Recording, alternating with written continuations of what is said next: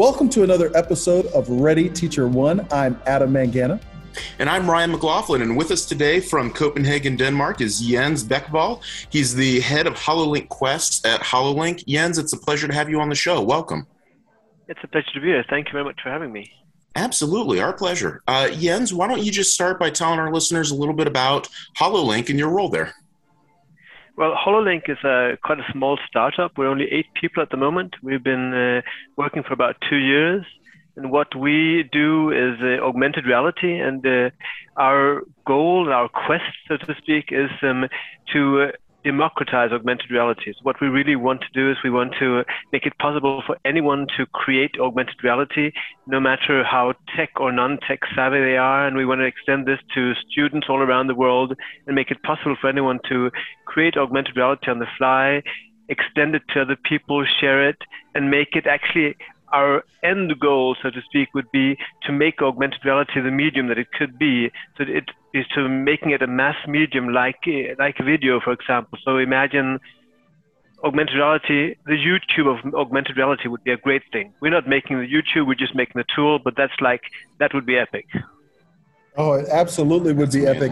You know, our listeners are fairly tech savvy and are familiar. We've had a number of folks who are in the virtual reality space on, and so we talk a lot about game engines and how virtual reality is developed in Unreal Engine and in Unity. Can you talk a little bit about how augmented reality is developed at the high end and how HoloLink might be trying to democratize it? Yeah, for example, I've been working with augmented reality in both Unity and in coding in Swift in Xcode for iPhones. And when you work with the AR kit, for example, there are some great things you can do. But when doing this, for example, in Swift, I mean, you need to be pretty code savvy. You need to be a good coder to make a functional AR app that looks good, feels good, works well. You know, I mean, you get some great results, but it's hard work. And likewise, when you're working in Unity, you know, you need to work with you need to be able to script in a C#. You need to be able to work with the 3D tools. You need to combine all of this, and you know, and the environment, while being really advanced, can also be pretty daunting if you're new to it. And then once you've done that as well, what we thought was a problem, so to speak, a problem that we visualized is that working in Unity, you know, then you want to share it as an app, because you can't just share it on the web. It has to be an app. So you have to both share it as an Android app and as an iOS app. Then you have to bundle it and deploy it as both and send them out as 2 different packets. Then you want to get this out to both the Apple Store and the Google Play Store. And, you know, the whole pipeline is really pretty heavy, and it takes a lot of time, both from an administrative side and from a code-wise point of view. So what we've done is we've made an editor that's in your browser. And what you do there is you find assets. You have 3D assets. We have lots of 3D assets in there. We've got like 50,000 different assets in there. We've got video and sound and images for you as well. And we're building on to get more of those, because some of them, I mean, we could get more. We've got some video and sound, so on, but mostly we focus on 3D models. But what you do is you pretty much you just pull it in, drag and drop it into your editor. You have the scene in front of you the way that you have it in Unity, except with no code. You place stuff. You say, I want a 3D model of Santa Claus here. I want a big Christmas tree here. I want a bundle of presents. I want a Christmas jingle playing in the background. That's spaced nicely. You click a button, and it's shared on the web, and anyone can go just scan the QR code, because you need a URL since it's a website. So every AR experience is bundled to the website. So you scan the QR code or type the URL if you want, and then you just scan an anchor image, which could be a poster, a Christmas card, a book, whatever. Because at the moment we're working with anchor recognition, and bang, there's your AR right there, and no apps, and nothing stopping you from sharing this with people, and nothing stopping you from just creating it the way that you would in like a simple Photoshop clone, for example. Or if you're familiar with Tinkercad, do you know that program? Sure. Yeah. So Tinkercad is something that we're really inspired by, the way they've made it possible for kids and for also non-kids. I use it myself to create 3D models in no time at all. Jens, are you familiar with blueprinting in Unreal Engine? It sounds a little bit like blueprinting, where you don't have to know C++, but you can kind of drag and drop ingredients and instructions and then run your VR experience that way. In Unreal Engine, I've never worked with, so I can't say I do actually. Okay. Well, in Unity. Unity doesn't have this, like you said. In order to build an AR experience, for our listeners, you do need to know C# to give it functionality and as you said, to make it a polished product. But one of the things that you can do in Unreal Engine is you can do this blueprinting, which is what it sounds like you're describing, which is taking ingredients and instructions and crafting together something with already existing assets. Exactly. Layering, texturing, all of that stuff can be done without having to, be able to script. Exactly. Yeah. That's what we're doing. And then also we've added the element of you being able to build different scenes. And then we have different, you can put actions being user input that goes from one scene to the next, so that you click an object, you click a button, or you set a timer that goes after or you set an animation end, and animation runs. Once that's run, you go to a new scene. That in that way, making it interactive, which we think is also really important, especially if you want to use it in an educational setting.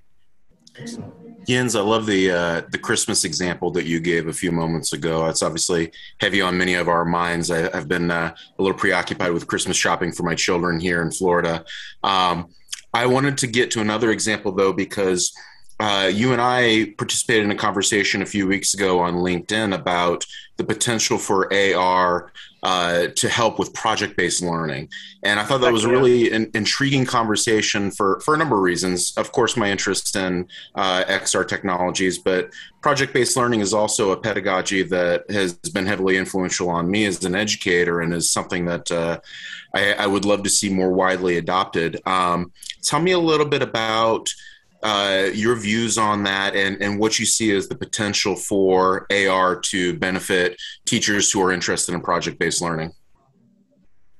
So, of course, just a disclaimer: I'm not educated as an educator. So, sure.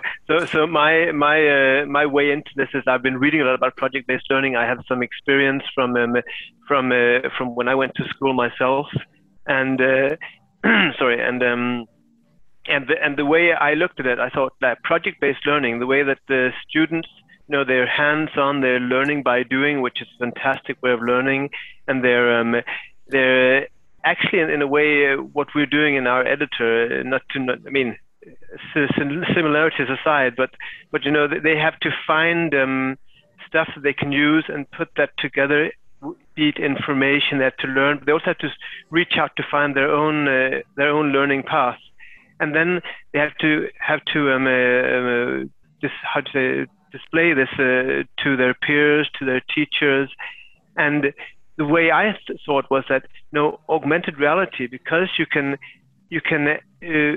present through so many modalities, in the same way that project-based learning helps you learn through many modalities. The presentation part of project-based learning, I thought that being able to say, this is a visual thing, this is a sound thing, this is almost a tangible thing where we need something 3D, using this multimodal tool that augmented reality presentation is, as an ultimate part of presenting what you've learned through a larger project where you gathered this learning yourself. I thought they work so well together because they have similarities, and they have different strengths that play up together. And when you then also add the collaborative effect of project-based learning, working in a group and helping each other gather information and put it together in a way that can be presented and that makes sense, then you could also use this creating a presentation together.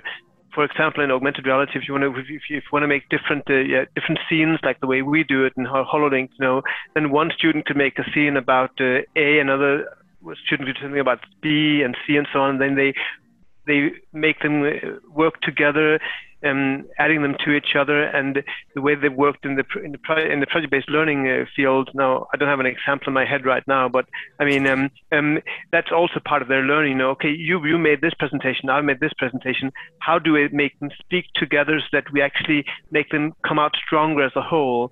In the same way that the PBL project also helps them gather information, put them together, and put them forward as a stronger whole. So that's the way I think that's what I really think is a strong talking point for that collaboration between those two kinds of learning. Yeah, that's such a powerful point, because I think that, Adam and I have talked to a lot of folks who are creating XR products in education that are for students to consume. And that's certainly, there's certainly place for that, right? And that's certainly going to be a very powerful thing for students to be able to have these sorts of experiences that XR is able to create on their behalf. But what you're talking about is even more powerful, I think, which is you're putting the students themselves into the role of the creator. And there's something powerful about that from an educational standpoint that many different educational theorists have talked about, right? It's right at the tip top of Bloomberg's taxonomy there. But that's such a powerful point that you're saying that students need to be the ones themselves who are creating the extended reality experience, in this case, an AR experience. Talk to us a little bit about how HoloLink would be used in the classroom then. Do you see HoloLink as being the platform on which students could drive this creation themselves? Definitely, I think it is, because I've tried this out in a couple of classrooms at different levels. I've tried them. I don't remember the K8, K12. I don't remember what that actually stands for at the moment. It's okay. But US grades, kindergarten through 12th grade or kindergarten through 8th grade. That's it. Okay, that's it. Okay. That's what kindergarten through 8th. Thank you. Now I've learned something today. It was wonderful. Anyway, that's great. So anyway, I tried it out with some 5th graders, and I've also tried it with some 7th and 8th graders, and I've also tried it out with some teachers, letting the teachers have the role of students. And the way we thought that, we're going to give them some simple tasks. Like we went to an art class for 7th, 8th graders, and we said, okay, we want you to show us the feeling of love, for example. How do you go about showing the feeling of love? If you're in an art class, you might, draw some hearts, or you might have fluttery birds or whatever. But we want you to show us the feeling of love. But you want to show us with sound and video and 3D models. And here's this editor. You can find anything you want on the internet. You can create it yourself, or you can use the material, the assets that we've already got, then combine them.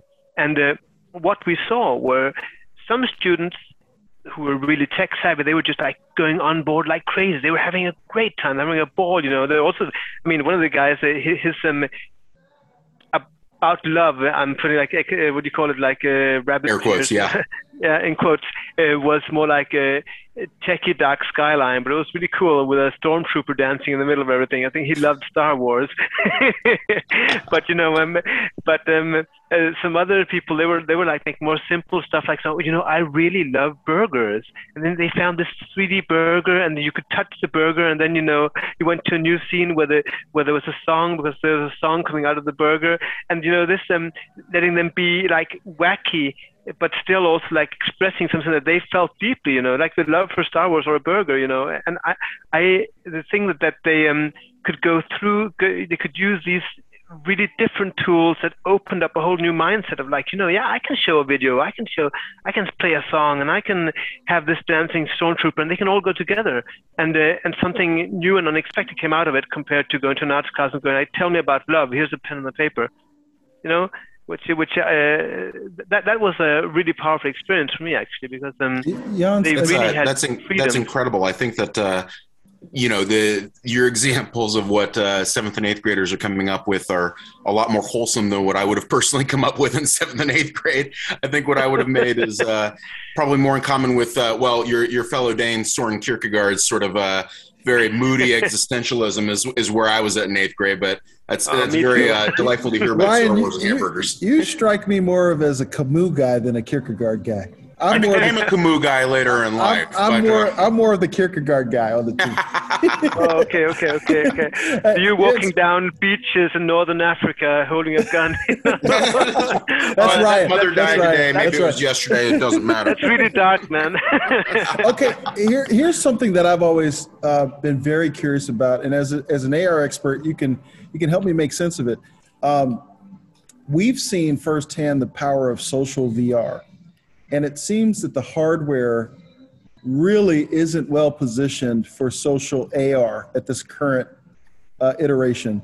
Jens, where do you think, what are the best examples of social AR that you've seen? And how could, something like an online school integrate some social AR to make an alternative to Zoom, like we have going on here? Oh, so to take like a really cliche example, like something which is, even though it's not like true AR, Pokemon Go was a great social phenomenon, and it still is. My 8-year-old son, he's Pokemon Go crazy, and it's actually a way we can connect with him at some points. But I don't know if you watched Niantic, the company that did Pokemon Go. They launched something called Niantic or Niantic. I'm not sure how they pronounce it, but they launched something called Lightship just 2 weeks ago, I think, which is their SDK for augmented reality. And when it comes to the social, that's something that's the best thing I've seen, because what they actually proposed was everyone's talking about the metaverse. What's the metaverse going to be? And they were like, is the metaverse supposed to be virtual reality? We're even though, I've heard you guys talk a lot about that, and also come up with some great examples of how you can have social gatherings in VR where you can actually get closer to each other. I know you guys are working with a school concept as well, which sounds really great. But one thing that you could risk, I think, is that you could also risk getting disconnected from real life space. And what Niantic were proposing was that, you make this metaverse augmented reality sphere of the world where you add augmented context to GPS points all over the globe, and you actually connect by connecting with people truly in the real world. Not saying that it's not truly in the virtual world, so don't get me wrong, I'm not dissing that at all. I'm just saying that you like more truly, like meaning IRL in real life, yeah. And at the same time, you have augmented layers. You can add contextual information that might actually strengthen the interactions between people in real space. And they have some interesting, they're a bit gimmicky, but like game examples of how you could play like virtual ping pong in real life with an AR engine working in the background. So you pay, you also see, I'm sure you've seen like Apple's example, like the game tables they have, and those are, of course, they're social things, but they're not the same. You can't say like, oh, we're in 2 different continents, how can we be social? So I think AR has a different role to play.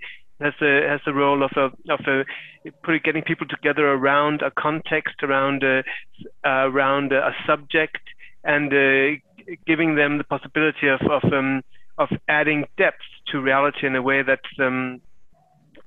VR might not do in the same way, but might do in a different way. I don't know if that's a bit of rambling, but does it make sense what I'm saying? Yeah, it's brilliant. I think many of us who are in the extended reality space would love to see AR arrive and kind of be ready to sell off the shelf from a hardware perspective. The current dominant hardware seem very expensive, but I think that's what we want. We want to see, the holograms. But you bring a really interesting insight, which is AR is something that could be consumed when we are together to enhance that experience, when we're physically together to enhance that experience, like Pokemon Go. Where I was curious was, do you imagine AR serving a role in a remote context to bring us together in the ways that VR currently can, right? So if you and I were doing this in a different way, we might have this podcast in the metaverse together in VR. Do you imagine AR could be a better way to do this as holograms, or is the hardware just too far away to get us to that place? I think the hardware is too far away, to be honest. I mean, because VR can do stuff that AI can't do in that way. And also VR avatars, as you know, they've come so far now that you can have quite a good feeling of place with another person. And so I really, at the moment, I think that AR and VR, they have separate roles to play in the XR space, and parallel roles, which are both really powerful on their own. I'd like to bring an example also of art, which I think, I guess you guys have read some William Gibson, right? Yes. Sure. Yeah. So I don't remember which book it was. If it was Spook County or which one it was. But there's one of his books. There's an artist, and he's made an homage to River Phoenix, I think, or someone who, or was it no one? Anyway, a great actor who ran his car into a tree. River Phoenix did that as well, I think, right? But no one, Yep. someone else. But anyway, and there's this scene where he's made this field of poppies, this poppy field at this place where this actor ran into his car into the tree, and you can go there and put on your something which is like a HoloLens that didn't exist at that point in that book because it's from 2001 or something like that. But he puts on his HoloLens to enjoy the artwork, and the whole scene becomes this blood red field of poppy flowers, and that those kind of things. That's where I'd really like to see AR go with like spatial AR that's situated away where you can go somewhere. It might be art, but it might also be learning. You might go to a historical site, and people have been working with this as well. And it isn't really there yet. It's not working that well, but that way of contextualizing and once again strengthening a feeling of a certain place. I think that's strong. Jens, do you imagine that NFTs could be the killer app for AR and ways that we might consume AR in a more popularized concept? There seems to be such a buzz around some of these buzzwords, and we should be cautious and skeptical when someone talks in these terms. But I'm imagining that non-fungible tokens might be a killer app for AR applications. It might be a gateway drug to mass adoption and to your mission, your goal of democratizing augmented reality. Actually, I haven't thought about that much, but I'm wondering, could you tell me something about what you think about it? May I turn the tables just very shortly, because I'm really curious when you say that. The tables are always open for turning, my friend. Here, I'm ready to teach you one. So let's imagine that I wanted to start an elite private school in Denmark for Americans. And as a way of starting that elite private school, I offered a non-fungible token, right? And that non-fungible token would be essentially your tuition. And you could buy it at 2021 prices. And over the course of time, because of digital scarcity, that token would be more valuable. But as part of that process, we would have a digital curriculum that was minted. And that digital curriculum could be populated as augmented reality applications, right? And so we're looking at, populating, founding documents of the country, or historical documents that we could populate for history class, or great writings in ELA, or ways in which we might manipulate, math manipulatives that were all part of this new innovative school, right? But the way that we would experience it together would be these AR applications that were minted and that would be digitally scarce as non-fungible tokens. This is one example. The more direct and simple example is what you described, which is the team of us create a version of incredible art. We were big fans of Virgil Abloh, who just passed away, right? And we decided we would build a non-fungible token of his his Off-White brand, and we wanted to, you could wear his clothes digitally through augmented reality, but we created value because those Off-White shoes that you wore, or those Off-White clothes that you wore, were augmented as opposed to in reality, right? That would be a really interesting way to bring popular culture into augmented reality. What do you think about that? Definitely, I think it sounds really interesting, and I think going back to the school part, you were saying like the whole thing with having a curriculum that is also minted as an NFT in a way. That's interesting as well. I'm just wondering about the role that NFTs are they're very poppy at the moment as well. It's kind of, it feels a bit like a pop phenomenon. For sure. And for me, I feel that going so far as saying, NFTs will play an important role in for example, in education or in AR as a gateway to serving AR to lots of people, because you popularize it through special edition tokens that are special to some people, and they become, you know, something that you crave to own some way. I think it could be great, but it could also be it could also fall down to the ground in a really heavy way if it turns out that this is more of a pop phenomenon, and that's what I'm really worried about. So here's an interesting experiment for us. Maybe we could create some NFT tulips, you know, with your background, a little bit of some augmented reality tulips, and get a mad tulip rush going again. What do you think, Ryan? Adam, I think you're committing a faux pas here, buddy. He's Danish, not Dutch. Danish, yeah. You should actually do it with the Danish. What you do that's really Danish. You know, I mean, you know what Danes do a lot? We have pigs. You know the way that you say in New Zealand there are more sheep than there are people. In Denmark we have more pigs than we have people. Fascinating. Jens, I thought for sure that you were going to go in the direction of cycling, because I know that cycling is a national pastime, right? Yeah, cycling is not. We cycle all the time. It's just that was in my mind, because, you know, just to put into perspective how important pork is in Denmark. You know, we just had heavy snow for 2 days, and which we don't usually have in the beginning of December at all. I mean, sometimes you don't have any snow all winter in Denmark. And today, like on the top news, we had this news thing like 10,000 pigs won't be slaughtered because of the snow.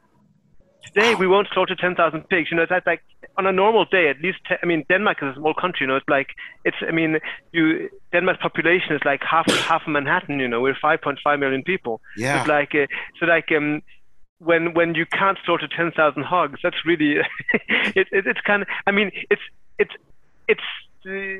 funny, but it's tragicomical maybe. I don't know. But here's the question, Adam. Could you substitute those 10,000 hogs with some NFT bacon? I don't think it would work. Yeah, exactly. Stay away from that red light district. I'm sorry. Wrong country. You're back in Holland, man. Wrong country, dude. Wrong country. I'm just messing. I'm messing around now. Oh my goodness. NFT bacon is an interesting thing, though. I mean, that's climate friendly as well, unless you have to mine them like a Bitcoin.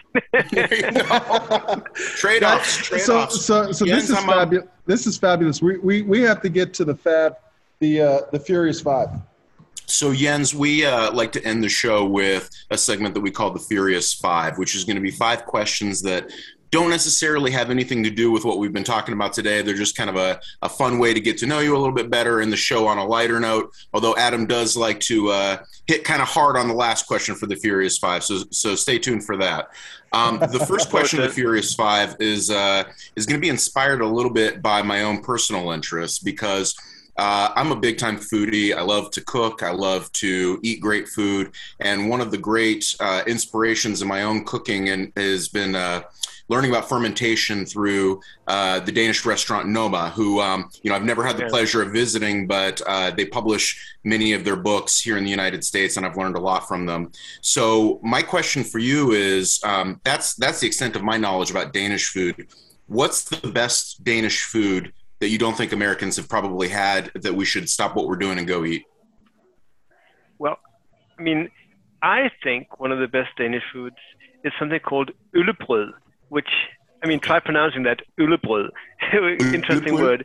Yeah, it means beer bread. And what it is, it's not bread. It's actually, you know, in Denmark, we eat a lot of dark brown rye bread. Sure. It's like pure rye.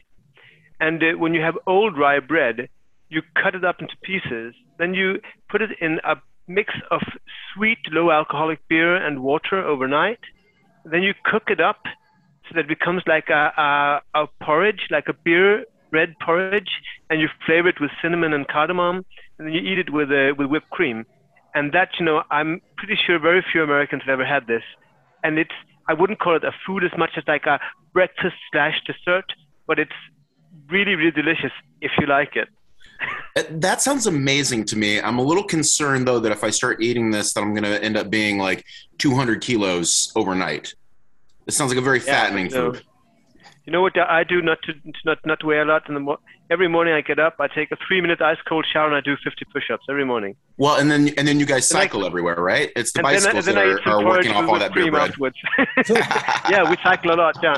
So the ice cold shower gets the calories burnt, huh?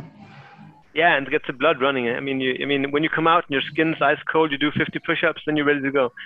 There you go. I love it. You get AR advice and exercise advice here today on Ready Teacher One, courtesy of our friend Jens.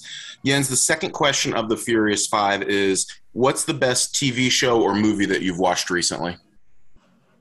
I haven't watched much recently, but because I have 2 kids and we just moved and stuff, so I just moved from Copenhagen to a small city or a small town of only 4,000 people. But I watched what's the name of it? Because I haven't watched a lot lately. I just have to give me 2 seconds to think. Adam and I are both dads too. We totally get the busyness and not being able to watch stuff. like I don't watch a lot of TV. I sometimes wish I could, but I watched this series on HBO. What's the name? Because it was really funny. It was like it's a humor series. I mean, it isn't deep in any way, but it was just really fulfilling as a father. It's like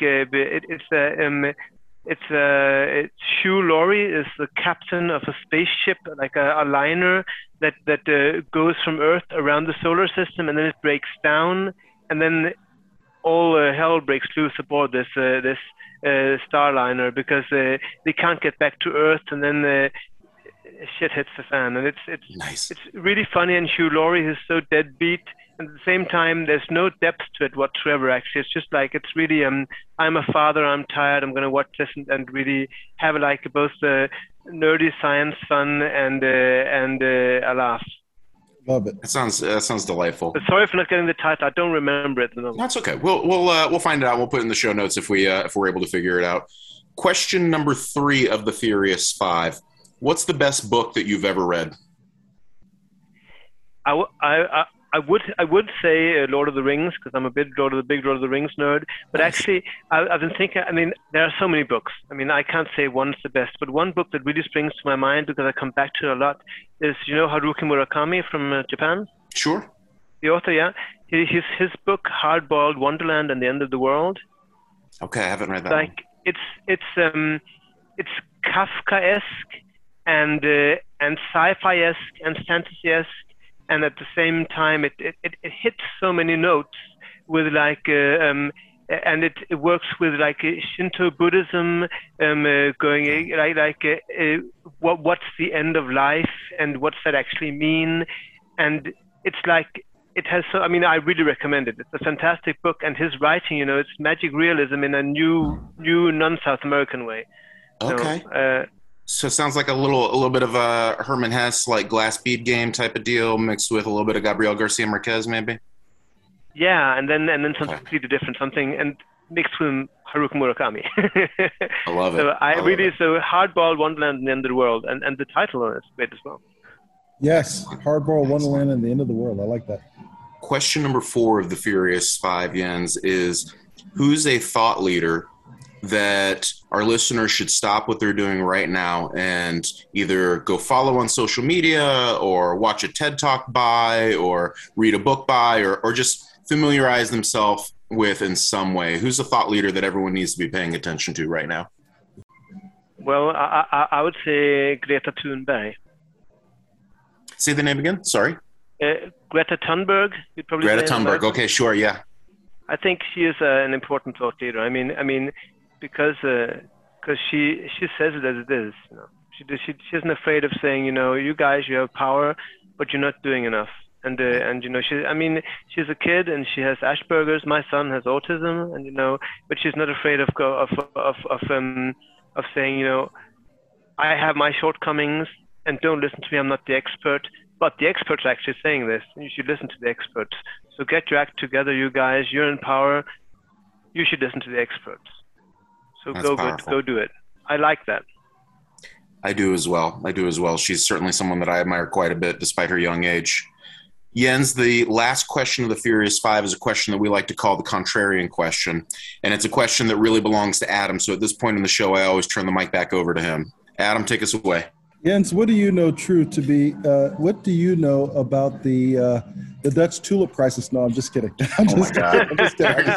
Dude, I'm just kidding. No, in all seriousness, what do you know true about augmented reality and its development that other AR developers would disagree with you on? There seems to be a lot of secrets in that business that many of us novices aren't familiar with. Well, one thing I think is the truth is that many people, they're very awed by this whole surface recognition, where you place something on a surface and it's like, look, I can place this furniture from IKEA here. I can do, I can test this palm tree in my living room, and this thing, I think, while powerful, what people are missing in a lot of augmented reality is the actual interaction with augmented objects. So if you have like a one of 3D object put in real space, it's cool, it's nice, but it's gimmicky. And if you want to go deep and get into what augmented reality can actually give you, you need to give the power to the user and let them interact with it and surprise them, and maybe even let them contribute to your augmented reality experience by going into it and by interacting with your content. And that's something I'm not seeing enough of, and I think that really needs to happen, because that's where augmented reality is really, going to hit the ceiling and make a difference, both for education, for marketing, for anything. Do you imagine that fantastic answer. It is a tremendous answer. Do you imagine that haptics are the limitation there? The ability to interact, that haptics are expensive from a development perspective? I don't even think haptics are necessary, because the human mind is a fantastic machine. I mean, we have, our imagination is incredible. So I think actually just serving augmented reality on a mobile screen or on a tablet, and just using the screen as your haptic feedback, just clicking. So you're not even getting a feedback, you're just feeding the screen with your clicks. But the thing is that you're actually just making the augmented content come alive by being able to add actions through your actions. So I don't think you need the haptic feedback. Of course, it would be great. I mean, don't get me wrong, but it's not the key. The key is the human mind and letting it interact.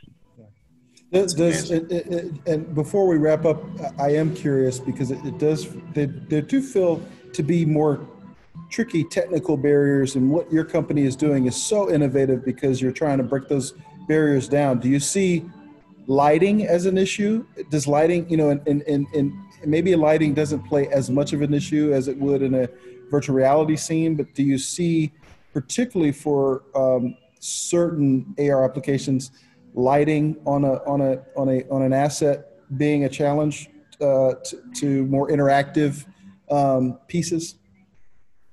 It could be, but actually it doesn't have to be, because what we can do is we can take the lighting come into your camera, and we can actually add a filter as a surface object on a 3D object, so that you actually add an extra texture that reflects what the camera is taking in. So actually we can. Yeah. So we can actually cheat. I mean, that's not something that everyone can do, but it could be more ubiquitous. I mean, you can easily make things, or easily I'm saying, but it's not that difficult to make things actually react to the real world through lights, through reflections, using the camera. We're already using the camera. Just add that as a texture to your model. Excellent. Jens, we can't thank you enough for being here with us today. Where can our listeners find you on social media, or find out more about HoloLink on social media? They can check us out on LinkedIn, on HoloLink, or my name, but also our homepage or our landing page is hololink.io. And actually, if they want to try out creating AR themselves, they can go to our editor, which is editor.hololink.io, and it's free to use at the moment. We just came out of beta. It's working nicely. Just go in, make an AR Christmas card for your loved ones, and have fun. That's tremendous. Will do. And before we end, may I say something about tulips? Please. Oh, please do. The tables have turned again. Go ahead. It's because you said tulips, and you said, what do I know about tulips that many Americans don't know about tulips? Well, one thing I might know about tulips is that when tulips were really big a couple hundred years back in Holland, the most expensive tulip bulb, like the creme de la creme tulip bulb, one bulb would buy you a house with footmen, a carriage, and horses for one single bulb. That's when it was really high, because there was like an explosion. It was like with the Bitcoin bubble. There was actually a tulip bulb bubble, and you look that up. It's really interesting. It's a great deep dive on something that you didn't think you wanted to dive deep into, but it's fun. Lots to be learned there for the current fans of NFTs, I suspect, right? I was just saying the three of us collude on the new tulip NFT collection, the Jens Bachval tulip collection. Let's go for that. I'm all for it. Let's work on that. Oh my goodness. But yeah, you're right. The faux pas was also an undercurrent.